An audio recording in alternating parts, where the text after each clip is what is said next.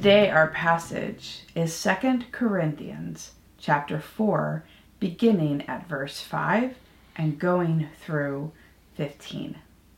So we begin today by reading the scripture, 2 Corinthians 4. For we do not proclaim ourselves. We proclaim Jesus Christ as Lord, and ourselves as your slaves for Jesus' sake. For it is the God who said, "Let light shine out of darkness," who has shone in our hearts to give the light of the knowledge of the glory of God in the face of Jesus Christ. But we have this treasure in clay jars, so that it may be made clear that this extraordinary power belongs to God and does not come from us. We are afflicted in every way, but not crushed, perplexed, but not driven to despair, persecuted, but not forsaken, struck down, but not destroyed, always carrying in the body the death of Jesus, so that the life of Jesus may also be made visible in our bodies. For while we live, we are always being given up to death for Jesus' sake, so that the life of Jesus may be made visible in our mortal flesh. So death is at work in us, but life in you. But just as we have the same spirit of faith that is in accordance with the scripture, I believed and so I spoke. We also believe and so we speak, because we know that the one who raised the Lord Jesus will raise us also with Jesus and will bring us with you into his presence. Yes, everything is for your sake, so that grace, as it extends to more and more people, may increase thanksgiving to the glory of God. Let us pray.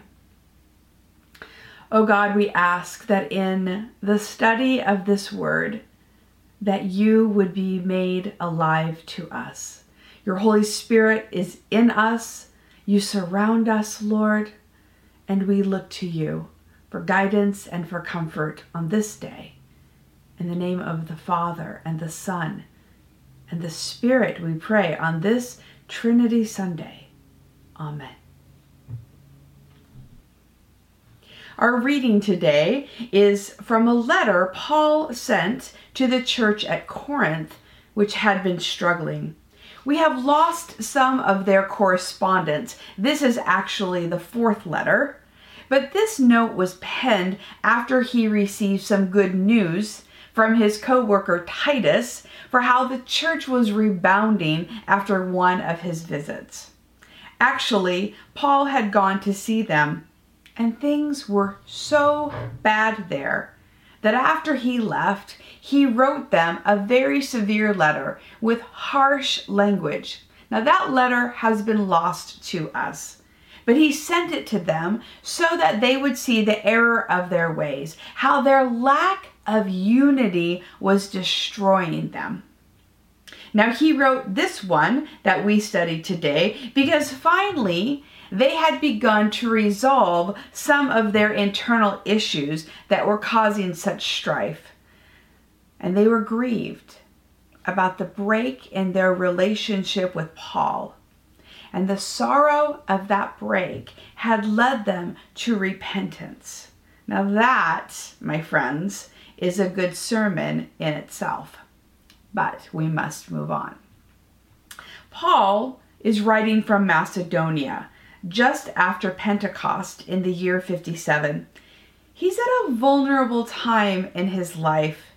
In this letter, maybe because he and the church at Corinth have a newfound trust, a reconciled relationship, that he gives deeper personal details that we don't see in any of his other writings.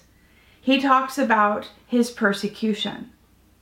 He talks about the thorn in his flesh that was very difficult for him, that plagued him. There is a full range of emotions in this letter, rather like the Psalms, and we see anguish and confidence and restlessness and joy. Paul is openly sharing his heart. as he talks about the challenges and the opportunities of his work with the church so that they too may join him more fully in knowing Christ and making him known. Now, this particular chapter finds Paul defending his ministry to those who are against him. He reminds the church that as believers, we present ourselves to others as we are in Christ. We tell them that we are Christians. That is who we are. When we meet someone, we don't hide our faith. We don't boast about what we do for a living, he says, or how special we are. We proclaim Jesus as Lord, even to those, especially to those who are blinded to the light of his truth. Because the same God who declared, "Let there be light" at creation, also has sent Jesus, who's the light of the world, into our hearts. And the light of the Messiah helps us know God's glory. That's a key point for Paul here, that the light of the Messiah helps us to know God's glory. In one of the clearest passages in the Bible, talking about how God's power lives in his people, Paul gives a really helpful analogy about jars of clay. He says we have this treasure, the treasure of the knowledge of God's glory, which comes from the light of the Messiah living in us. As the Spirit of God was poured over the believers at Pentecost, so all those who have faith in Christ hold this extraordinary power inside of them.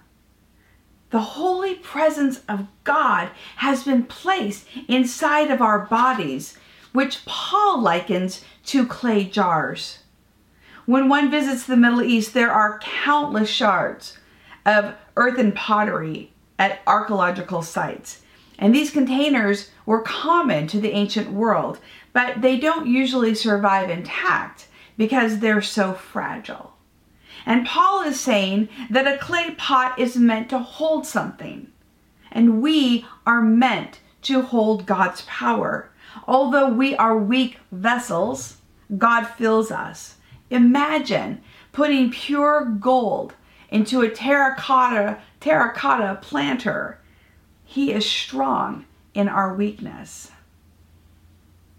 That's why the words in verses 8 through 10 are so powerful. Because no matter what happens on the outside, what happens externally to us, we have an inner force and strength which keeps us going. Paul says we might be afflicted, we might be perplexed, we might be persecuted, we might be struck down. That's what life does to us. We bear the marks and the stresses and the pain in our bodies, in our jars of clay. But we have the indestructible power of the one who lives in us to help us stay intact. And Paul says, because of God, we are not crushed. We are not driven to despair. We are never forsaken, never destroyed. The death of Jesus has given life to us, and that life is seen by everyone around us when we rely on him. The power to lift us out of our suffering and heartache and death doesn't come from ourselves. It comes from the Lord who suffered and died for us, so that by dying to ourselves, we might have God living in us. This is a beautiful picture as we remember Jesus' sacrifice today through the sacrament of communion.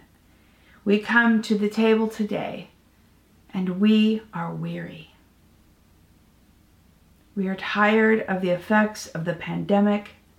We're ready to be done.